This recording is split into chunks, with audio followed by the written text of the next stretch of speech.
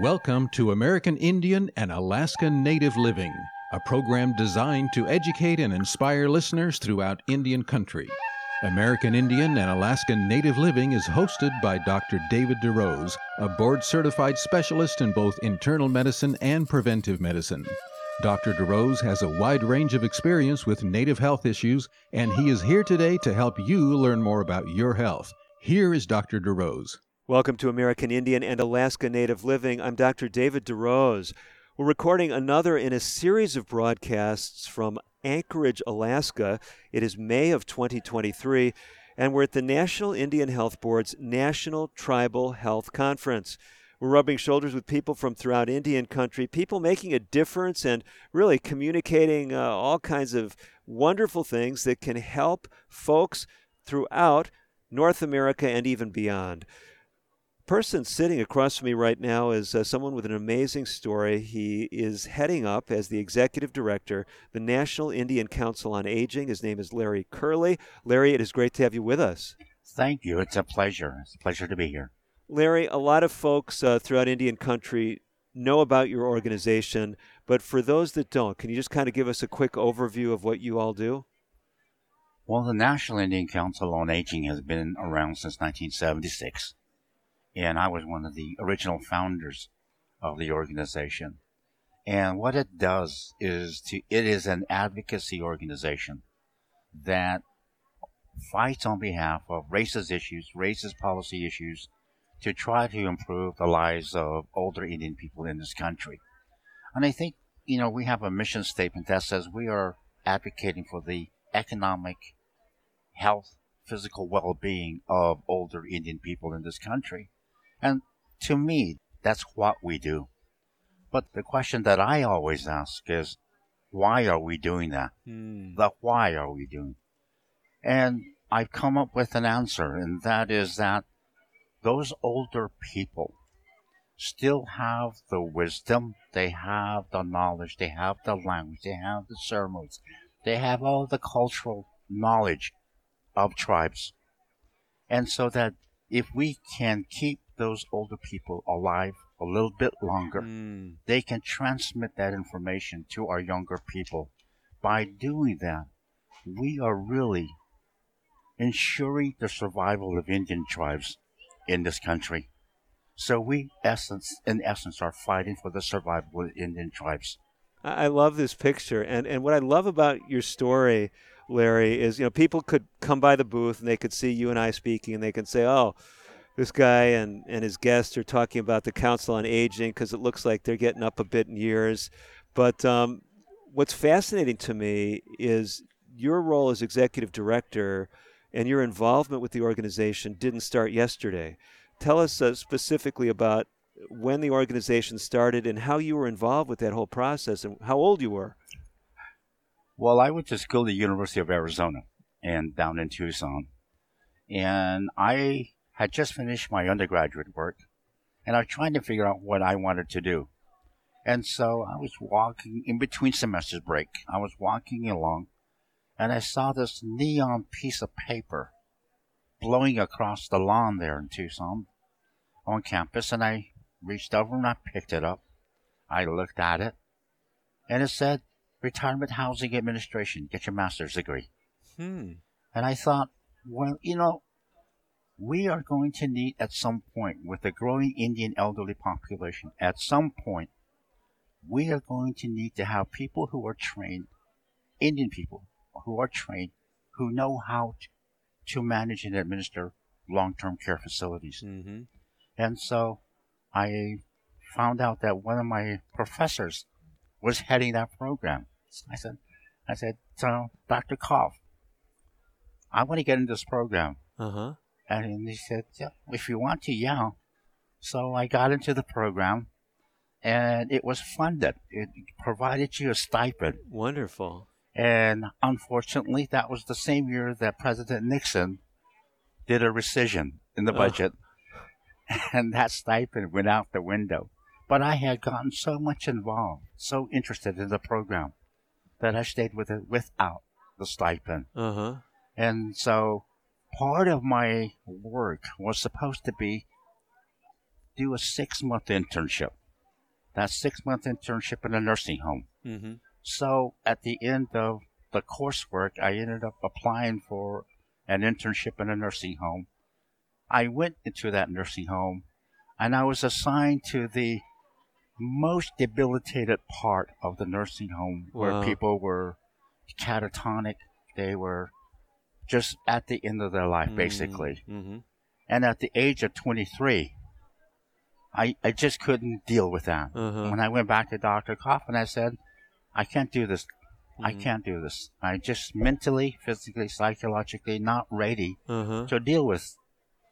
So he said, well, you might want to talk to this woman who runs an area agency on aging. And I said, what do they do? He says, go find out. So I went. And I went there on a Monday. And I'm sitting there, and I walk into the office, and there's this woman sitting with her hair piled up on top of her head. And she's got a pair of glasses in that hair. She's got a pair of glasses sitting on her nose, and another pair of glasses hanging around her neck. And she's talking on 2 phones at the same time. And I'm sitting there wondering, what is this woman all about? So finally she stopped and she looks at me and she says, what do you want? I said, I want to do an internship. And she looks at me and she says, I hate interns. I hate interns because they waste my time. I'm here, I train them, I educate them, and 6 months later they're gone. They've wasted my time. And her name was Marion. I said, Marion, I want to be your intern. I'm going to be here longer than those 6 months. So she looked at me and she goes, do you really want to be an intern here? I said, yes, I do. So she reaches behind into her credenza and pulls out one of those big boxes, filing boxes, puts it on her desk, and she says, okay, this is all the history of our organization, and it's also our next year's budget request to the county. You want to be here? You're doing the presentation Wednesday afternoon to the County Board of Supervisors. She looks at me again. She says, do you think you can do that? You know, being young, cocky, you think you can do anything? I said, sure, I can do that. Good, she says. Then she reaches behind the credenza, pulls out another box, puts it on the desk. She says, fine, Wednesday evening, you're presenting our budget to the city council. Can you do that? Yes, I can do that. I had no idea when I got home what a budget looks like. I don't know what indirect costs were. I had no idea what matching requirements were, but I did it. And how you are hearing the deadlines Wednesday, when are you meeting with her? On Monday. So you have 2 days. 2 days. 2 days. And you actually pulled this off? Yes, I did. Well, as a matter of fact, with the county, they gave us an increase. Really? Yes. And so it was, a really interesting beginning with that woman. And for a woman that didn't like interns, she sat there for the next 3 years of my life, teaching me everything she knew. Wow, amazing. And when she would go to the airport, she'd say, go with me. Let's talk. Wow. And she would tell me all the political nuances that was involved in a meeting that we were just recently at. And she would talk and showed me how to begin to really dissect policy issues. And about that time, my original professor, said, hey, Larry, he said, he came to the office and he said, Larry, I've got this training program that the state of Arizona gave me. I want you to take a look and let me know what you think. So he gives me the training curriculum he had put together, and I looked at it, and I said, Dr. Koff, almost 25% of the population here in Arizona are Indians, and you have nothing in here about Indian and training them. I made up that figure of 25%. Fair enough, but it sounds like you were in the ballpark for sure. And so he says, oh my God, he says, put together a training program for me. He says, and again, this is one of those rush kind of things. That was on a Wednesday afternoon. He stopped by. And he said, I need to have this by Friday. So I put together the training program. It was a 3-day training program slated for April of 1975 at Arizona State University. 3 days of training. Mm-hmm. He said, fine, you're going to facilitate that meeting. Okay. I hated talking in front of people. Huh. I did not like that at all. But he says, it's a part of your graduate requirements. Okay, well, that's the way to get your attention, right? That he sure did. And so I sat there in April of 75, facilitating a meeting of 300 tribal members that showed up for that training session. Wow. From throughout Arizona or beyond? From throughout, just Arizona only. Okay. And at that particular meeting, we talked about issues that were out there in Indian country among our older population. And out of that conference came two things.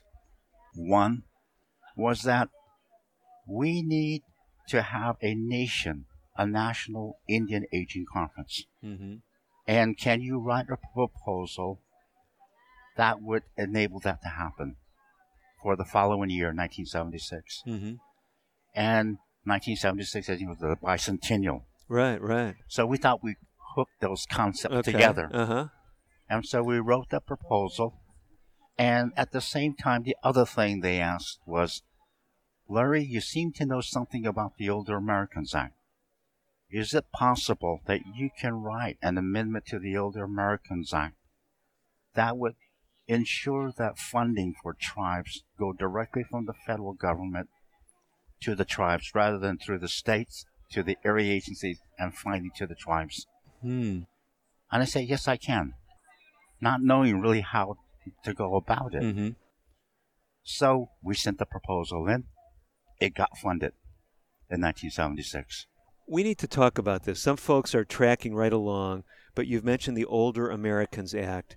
Some folks, they're hearing about it for the first time. So tell us a little bit about what that was.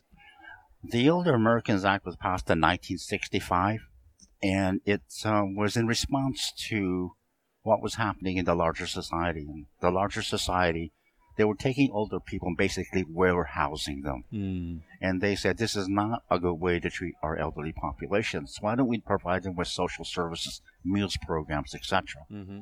And so that particular law was passed in 65. Then it gets amended every few years or so.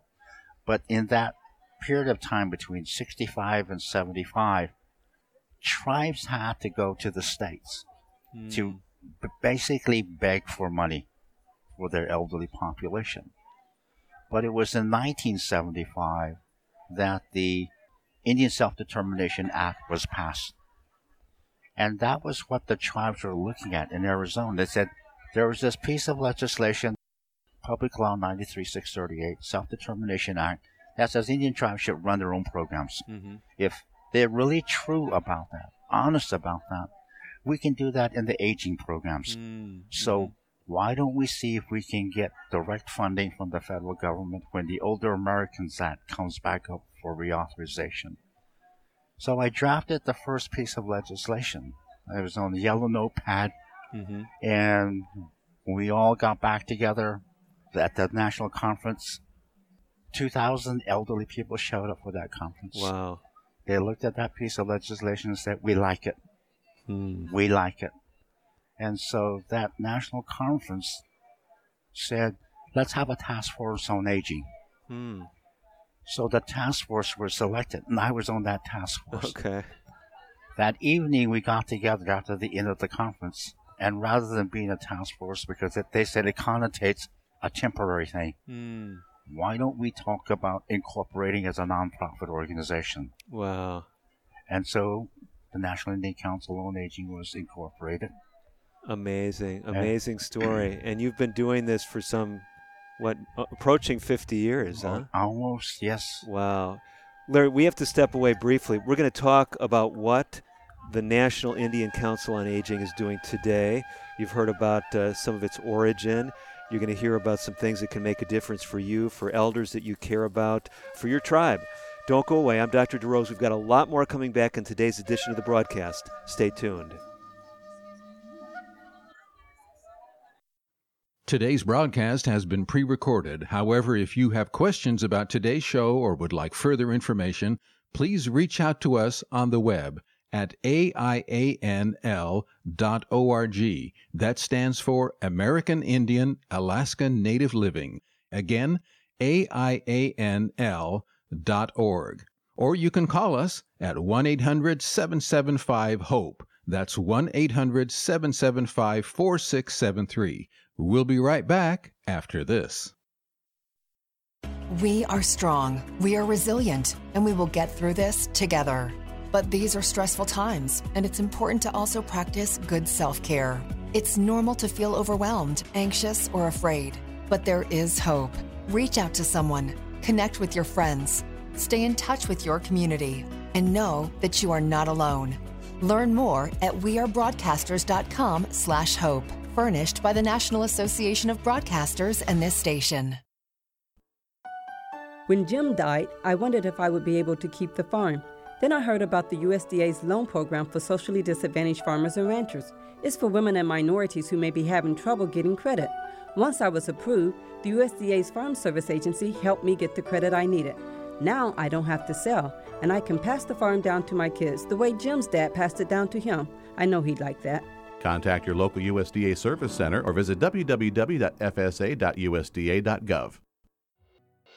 Social Security is with you through life's journey from birth to retirement. As your life changes year to year, so do your needs. For over 80 years, Social Security has helped to meet your needs and is committed to improving access to the services that make a difference in your life. Today, you can verify your earnings, estimate your future benefits, apply for retirement, manage your benefits, and even change your address, all from the comfort of your home. Social Security's online services help put you in control with secure access to your information anytime, anywhere, allowing you to spend more time with family, friends, or simply just enjoying the day. Social Security, securing today and tomorrow. See what you can do online at socialsecurity.gov. Produced at U.S. taxpayer expense.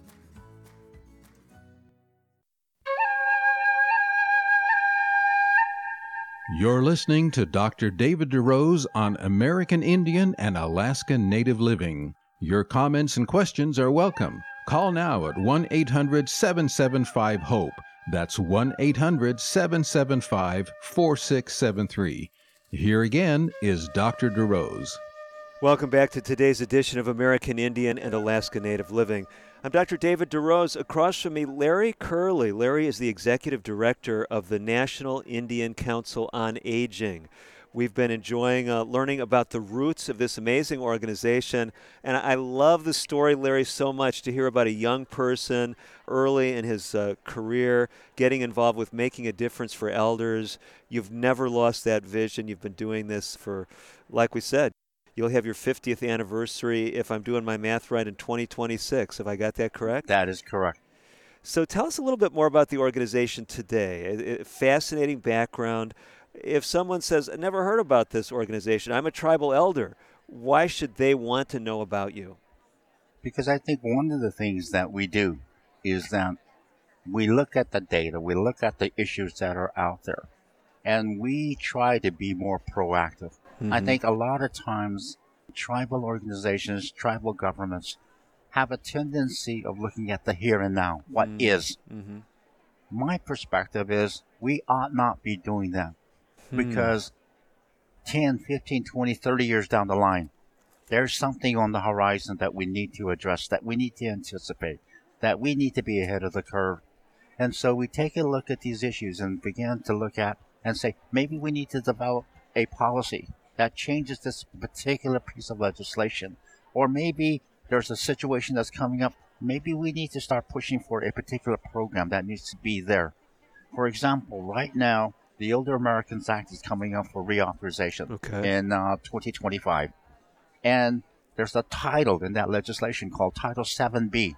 Mm-hmm. And it's a caretaker program. It takes care of people. Although it is in the law, it's in the legislation, it's never been funded.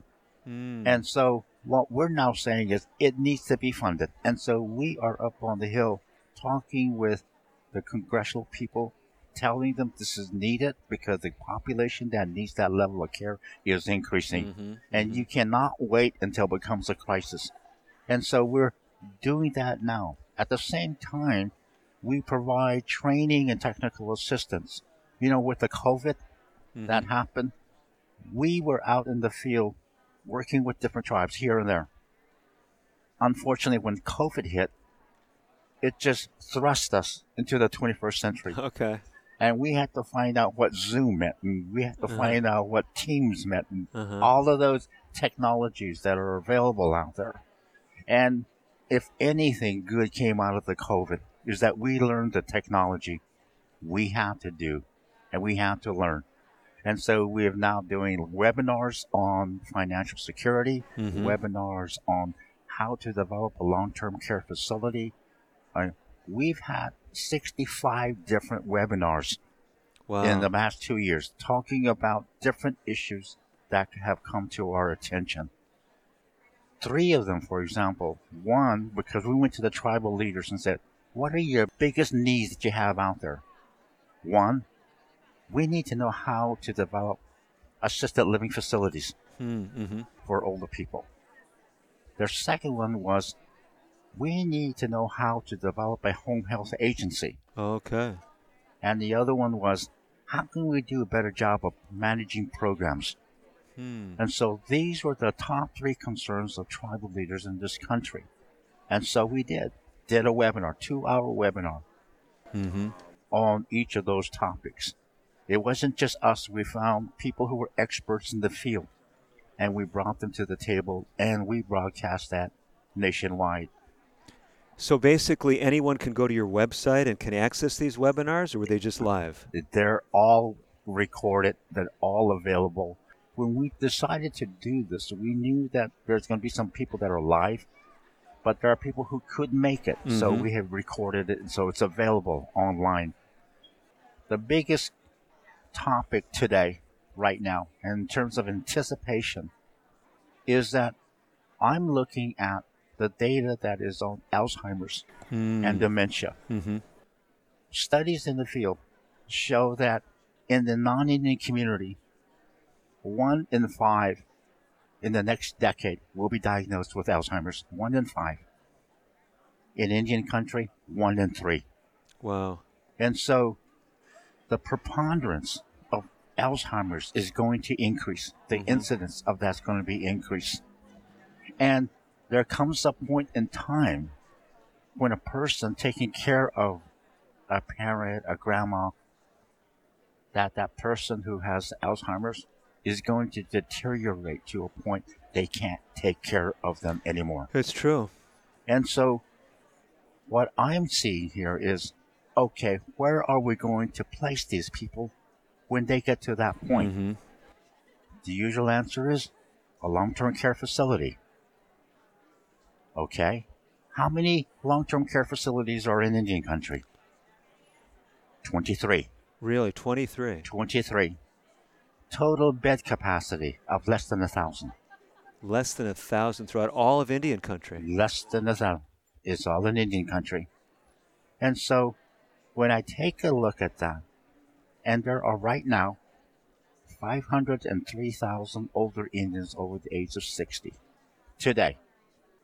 If you say 1/3 of those, you're talking about 125,000 in the next decade who will be diagnosed with Alzheimer's. How many beds are there?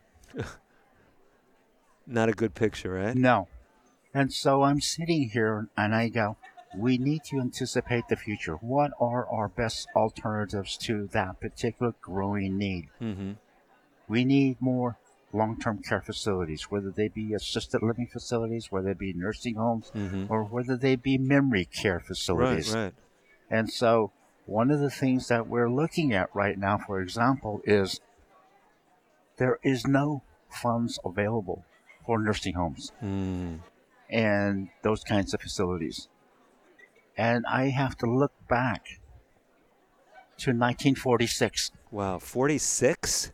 1946, there was a piece of legislation called the Hill-Burton Act. Heard of it, yeah. The Hill-Burton Act was passed in 1946 so that people can begin, or communities can construct hospitals in rural areas. Mm-hmm. And so across this country, in rural areas, most of the hospitals that are built there were funded by the Hill-Burton Act. Why not take that Hill-Burton Act as a model and make it the Tribal Long-Term Care Facilities Act, using the Hill-Burton Act as a model, and using that to begin to provide funds for tribes to build these facilities, because it's coming. And I don't know if people want to stick their heads in the sand, but I think they need to anticipate this will be happening. And we need to get ahead of the curve. And we need to make sure that when those nursing homes are built, that are culturally relevant, they're culturally appropriate, that the programming in there are appropriate.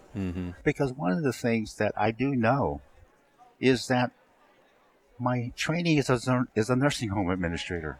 Okay. And I have a license, a nursing home administrator's license in the state of New Mexico. I did run a nursing home on an Indian reservation in New Mexico. Wow. And we turned that facility into a tribal-oriented, culturally relevant facility. Beautiful.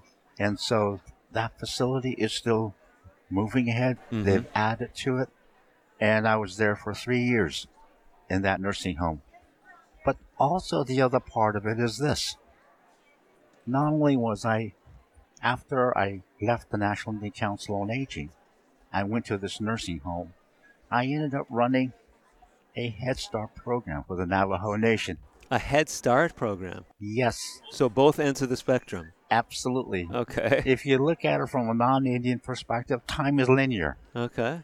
But from a Native perspective, it's circular. You're born, you become old, and you turn back to that point. So the difference is not that far apart. Okay.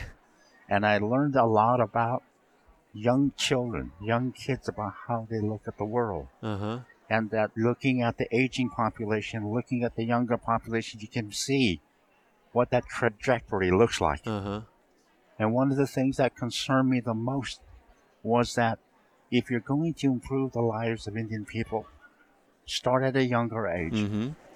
And when I was a Head Start director, I would go out into the field in Navajo country, and I would see those Head Start schools, facilities, and those kids would be sitting at tables that were warped, were uneven.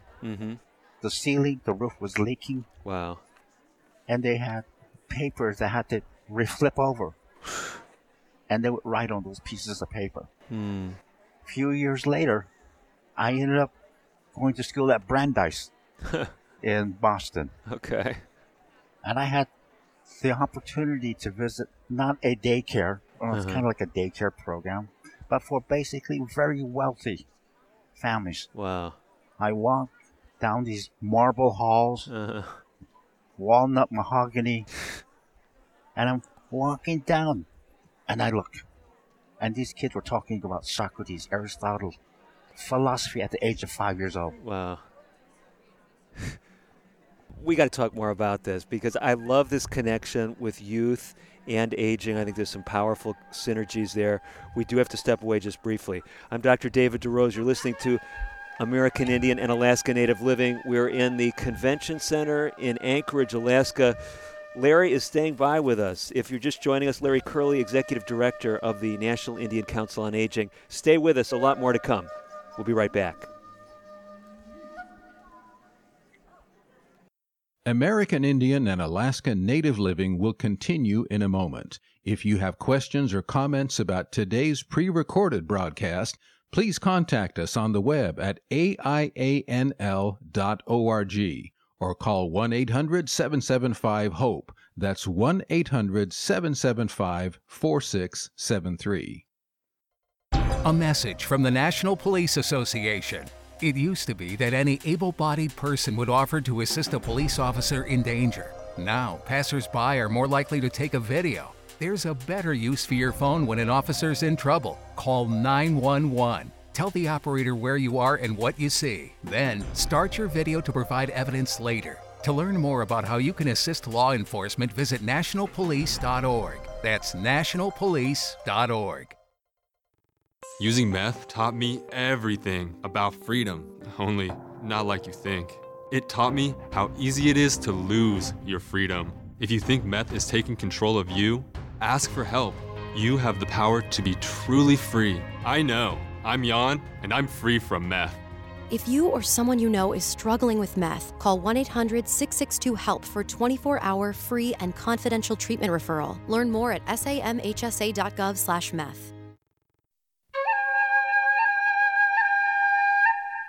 You're listening to Dr. David DeRose on American Indian and Alaska Native Living. Your comments and questions are welcome. Call now at 1-800-775-HOPE. That's 1-800-775-4673. Here again is Dr. DeRose. Welcome back to the second half of today's edition of American Indian and Alaska Native Living. I'm Dr. David DeRose. I'm sitting across from Larry Curley in a convention center in Anchorage, Alaska. We've got folks surrounding us from throughout Indian country here in this exhibit hall. We're at the National Indian Health Board-sponsored National Tribal Health Conference. And Larry's been talking with us about a group that you may know simply as NICOA. It stands for the National Indian Council on Aging. If you've not been with us from the top of the hour, definitely jump on our website and check out the whole program. Larry shared about the background of his organization, for which he is the executive director. And we're speaking now with Larry because you've been telling us about all kinds of great resources that you've got there. I love this idea of financial security for seniors. If someone's trying to develop a long-term care facility, home health agency development, all of these things readily available in webinars on your website. Where does someone go to access that website? Well, they would go to NICOA, NICOA.org, and they can find that information on there. We also have a site called NICOAcompass.org, which is within that site, where they can access information on long-term services and support. And those are services that, like I said, where we talk about how do you develop a nursing home. Mm-hmm. These are the steps you go through. How do you develop an LTSS, Coordinated Comprehensive Service Delivery System? Because I think a lot of times in Indian country, and I've worked for Indian tribes as well, is that services are usually fragmented. They're in silos. Mm-hmm. And what needs to happen, if you really want to provide a comprehensive set of services, is to bring all of those services together in one area so they have one common objective and a target population. For example, you have a social services program at a tribal level. You have the elderly program, the senior center. You have a tribal judicial system, law enforcement. All of those services, if you really care about providing services and taking care of your elders, those entities and those programs need to come together and figure out how they can coordinate. Because when I worked for that area agency in Tucson, for example, it was a comprehensive coordinated system. And what they would say is these people would get back together at least once a week. And they talk about, let's say, I'll make up a name, Sally. Sally over on the east side really needs to have more nutrition programs. So she needs to have home delivered meals to her home 5 times a week. And she also needs transportation to her physician next week. And they will coordinate it through a case management system and make sure that that person got that service. And there was no rivalry between the service deliverers. And that's what I would like to see happen in Indian country. And I think that there are some programs out there in Indian country that do that. For example, Oneida in Wisconsin. There's also Cherokee in Oklahoma that does that. Zuni Pueblo in New Mexico. So those are examples of a comprehensive coordinated service delivery system that works and has worked.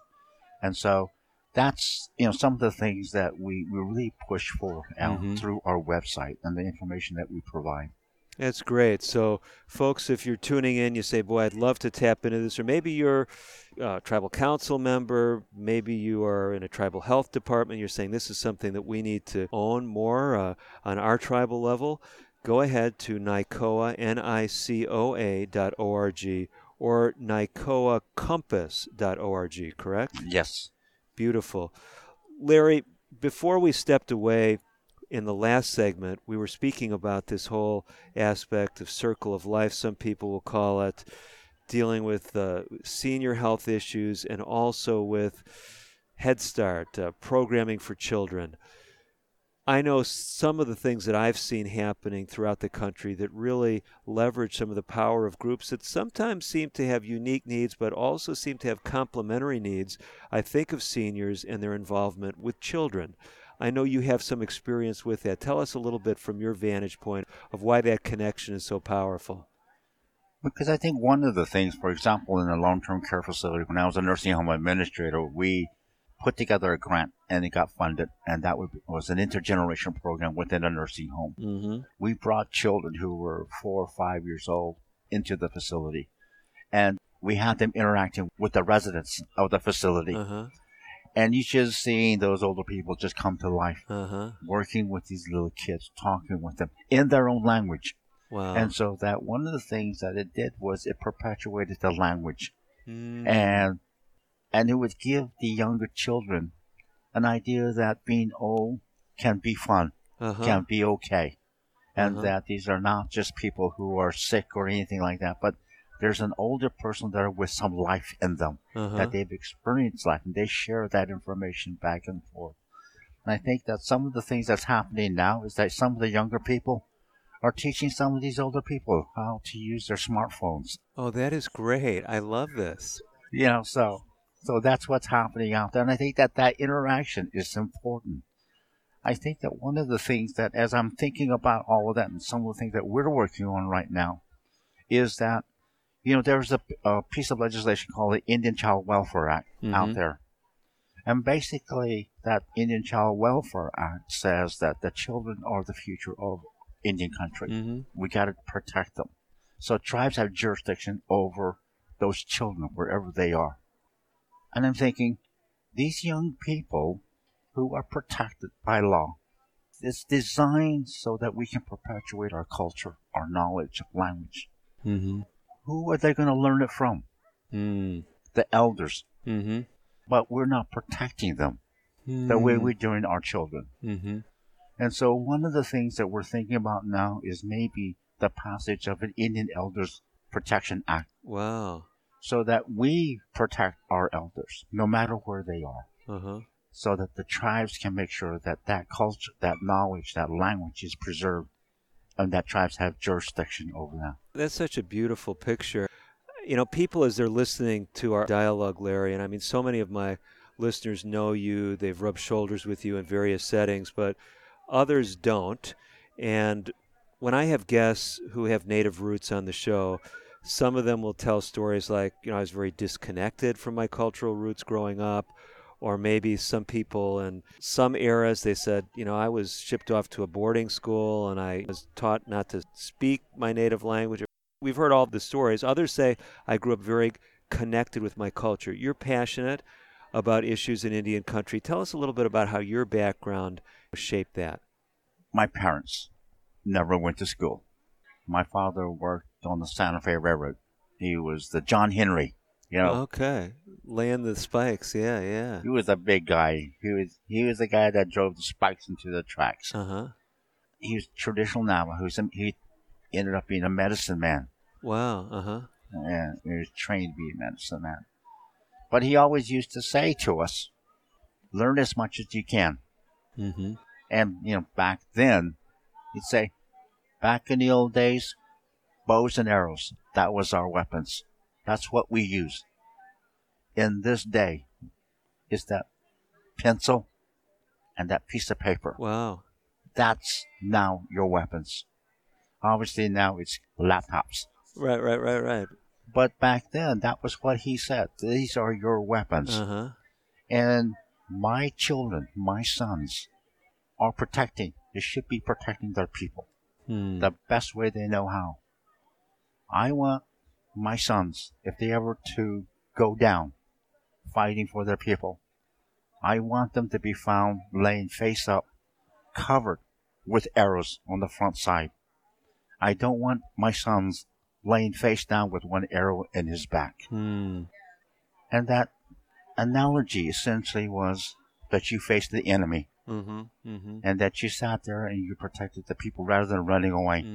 And so that's how I was taught. And I didn't learn how to speak English until I was 6, 7 years old. Okay. Well, that's one of the things that's always struck me about a lot of the Navajo tribal members that I've met. You know, there is in many circles such a strong emphasis on the traditional language. So you grew up speaking Navajo? Yes, I grew up speaking Navajo.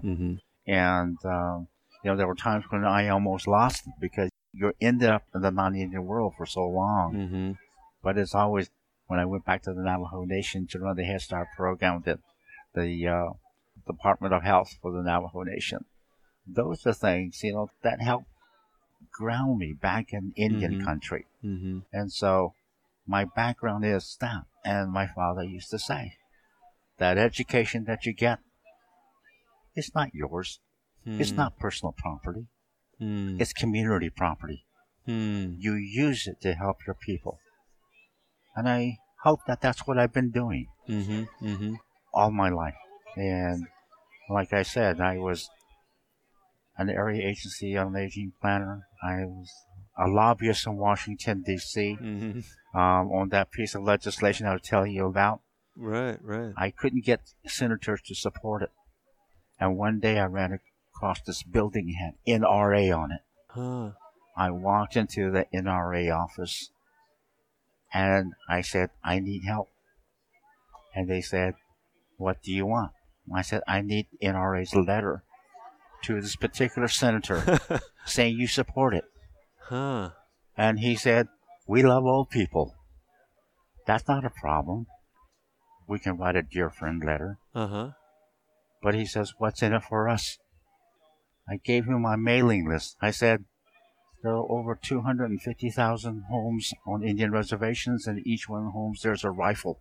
Those are potential members of the NRA. And that particular senator, 2 weeks later, flipped. And he said he's going to support our Title VI legislation. Wow. And that was how the NRA got involved with us. So you definitely learned about power brokers in Washington in your lobbyist career. Thanks to Marion, the director that I went to work for. Before we step away for another break, one of the things that's important to me, Larry, at this juncture is folks are listening to this story that you're really presenting about connectedness, tribes connecting with their seniors, people organizing things, coming together, your own history. And I know you do something every couple years that's designed to pull elders together from throughout Indian country. We don't have a lot of time right now, maybe a minute before we got to step away, but just give us a quick overview of what's coming up in September of 2023. September 25 through September 29, we're having our National Indian Aging Conference in Cherokee, North Carolina. And we're expecting about 2,000 elders to show up. And we provide workshops, culture night, and an opportunity for the elders who have become friends over the years to re-meet, reacquaint themselves. And so it's kind of like a nice get-together for them. It's not all this, a heavy-duty type of thing, where it's all just crunch time doing workshops. It's a fun time for them, and that's what it's for. But there's two things that are attached to that conference that's happening, and that's very important, is the 25 Older Americans Act reauthorization and the White House Conference on Aging. We want to talk more about that. We want to talk about the amazing planning and venue for this conference. Stay tuned. We've got one final segment in today's edition of the show. Dr. David DeRose, your host. Larry Curley, Executive Director of NICOA, the National Indian Council on Aging. We'll be back right after this. Today's broadcast has been pre-recorded. However, if you have questions about today's show or would like further information, please call 1-800-775-HOPE. That's 1-800-775-4673. We'll be right back after this. If a natural disaster comes knocking, how prepared is your family? You can't just close the door on earthquakes, floods, or hurricanes and hope they go away. That's why it's important to make a plan now. Ready.gov/plan has the tools and tips you need to prepare your family for an emergency. So if disaster shows up at your doorstep, you'll be ready. Visit ready.gov/plan and make a plan today. Brought to you by FEMA and the Ad Council. I'm just texting him back. I'm just posting a story. I'm just changing the song. No. When it comes to distracted driving, just don't. Sending a text takes your eyes off the road for just 5 seconds, but in that time, your car can travel the length of an entire football field. Any distracted driving just isn't worth it. Visit StopTextsStopWrecks.org. A message brought to you by the National Highway Traffic Safety Administration, Project Yellow Light, and the Ad Council. What is a number story? My number story started with fear and a lack of support, and it has led me to be there for others. A number story begins in our childhood with ACEs, adverse childhood experiences. My number story begins with the separation from my father and the emotional abandonment from my mother, and leads to me being a role model to not only myself, but those around me by becoming the person that wasn't there for me. ACEs are so common, 2/3 of us have one. My number story begins with drug abuse and homelessness, and leads to realizing that I can live life by my own standards. A study found the more ACEs, the more likely we may experience a host of serious health effects, physical and mental, but that doesn't need to be the case. Your ACE number is simply an entry point to your own story. Where it leads is up to you. My number story begins with years of emotional abuse and leads to peace, clarity, and security in my self-worth. Take control of where your number story leads at numberstory.org. You're listening to Dr. David DeRose on American Indian and Alaska Native Living. Your comments and questions are welcome. Call now at 1-800-775-HOPE. That's 1-800-775-4673. Here again is Dr. DeRose. Welcome back for our final segment of today's edition of American Indian and Alaska Native Living. I'm Dr. David DeRose. I've been so thankful to have Larry Curley sitting across from me, the Executive Director of the National Indian Council on Aging. If you're just joining us, we are in a convention venue, thus the ambient noise of this very exciting venue for a National Indian Health Board sponsored conference, the National Tribal Health Conference. We're recording in May of 2023. Larry, you've been sharing your passion for seniors, and it's something that to me is just amazing because you started in this work as a 24-year-old involved with founding this organization, and so many people at that age, the last thing they're thinking about is people toward the latter end of life. You've been devoting your career to that, and here you're seeing so many things coming together, and yet challenges left and right that we've been talking about on the show. I know one of the things we're speaking about as we had to step away is your biannual conference coming up in September of 2023. For those who didn't get a chance to write down the dates, can you give us again the dates and the venue of that conference? The conference itself is going to be held from September 25th through September 29th of 2023, and it's going to be held in Cherokee, North Carolina at the Cherokee Harris Convention Center. Okay. So that's where we're having it this coming year. We had our last one held in 2021.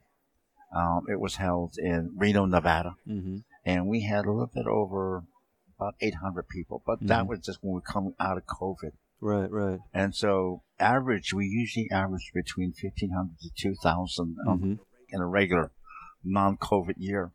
We're anticipating that pent-up desire to travel, meet, and catch up with their friends is going to be there. So we're expecting at least 2,000, maybe a little bit over, coming to that conference. And what I think is important about this particular conference is that there are some significant events that are happening in the next 2 years after that conference. And one of them is obviously the Older Americans Act. It's going to be back up for reauthorization in 2025.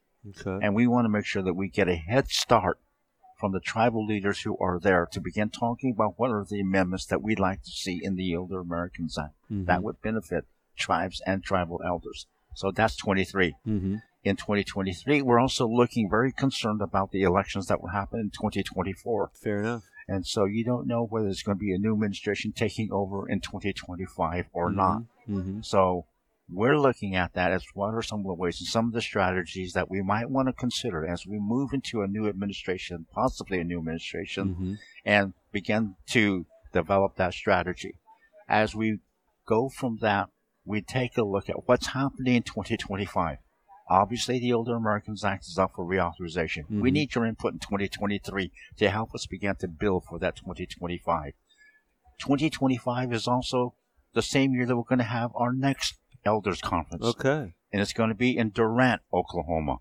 Okay. And that conference is in 2025. There's a White House Conference on Aging that's held every 10 years. Uh-huh. The last one is in 2015. Uh-huh. 10 years from then, right? 2025 in Oklahoma. That's the same year. Okay. What we're looking at right now is they have the National White House Conference on Aging.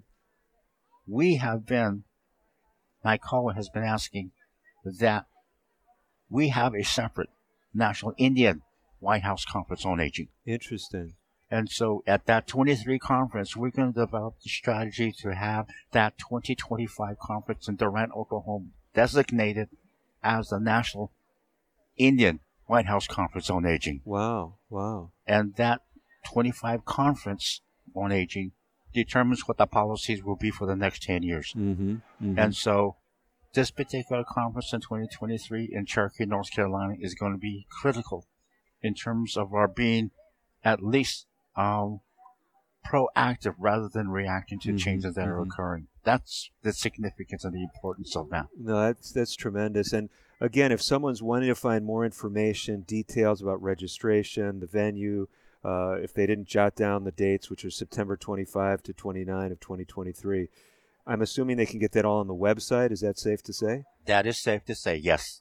Very safe. And again, give us that website in case someone is just joining us. NICOA.org. NICOA.org. Okay, so we've got folks that are thinking in terms of the future, but what I love about what you're doing, Larry, and your organization is even though you're thinking of these big picture things, you're talking about issues that affect all of people throughout Indian country, but you're also taking an individual interest in people because you and I both know that no matter how great the programs are, if individuals don't have the personal resources, the ability to access some of those things, what good is it, what we're doing? I love the fact that you mentioned earlier in the program, you have recognized what many of us have noted, and that it seems as we get older, seems we're being targeted by scammers, people trying to undermine the financial security of seniors. It may be tenuous to begin with, but I mean, all of us are inundated, regardless of what our age. These, robocalls, these emails, texts, purporting to be all kinds of things. And as people lose some of that agility, mental agility, some of those powers of discernment, when someone is claiming to be a UPS shipper that has a misplaced package or a phone call from the IRS, they're going to take that and give out sensitive information and then regret it. Tell us a little bit about what you've been doing in that whole financial security piece. We have been putting together webinars and information pieces, written materials as well, about what are some of the things that are happening out there. And the people that are doing the scamming are getting even more sophisticated. And they're coming up with some ideas that sounds like they're really authentic. For example, recently I received an email from Wells Fargo telling me that they have some issues with my checking account. But when I took a look at their logo, it was a little off. And so I realized then this is not Wells Fargo. And there are instances where some of our elders have received emails from, let's say, a grandson of theirs who is now, let's say, in L.A. Okay. And saying, I just got myself into a car accident and I need to pay these bills. Could you send money cards? Uh-huh. And so grandma gets this email thinking this is real. Right, right. And they send the money off. Wow. And we're saying to people, look at the email address. Mm-hmm. And if it's like coming from a company, it shouldn't have gmail.com. Fair enough, right?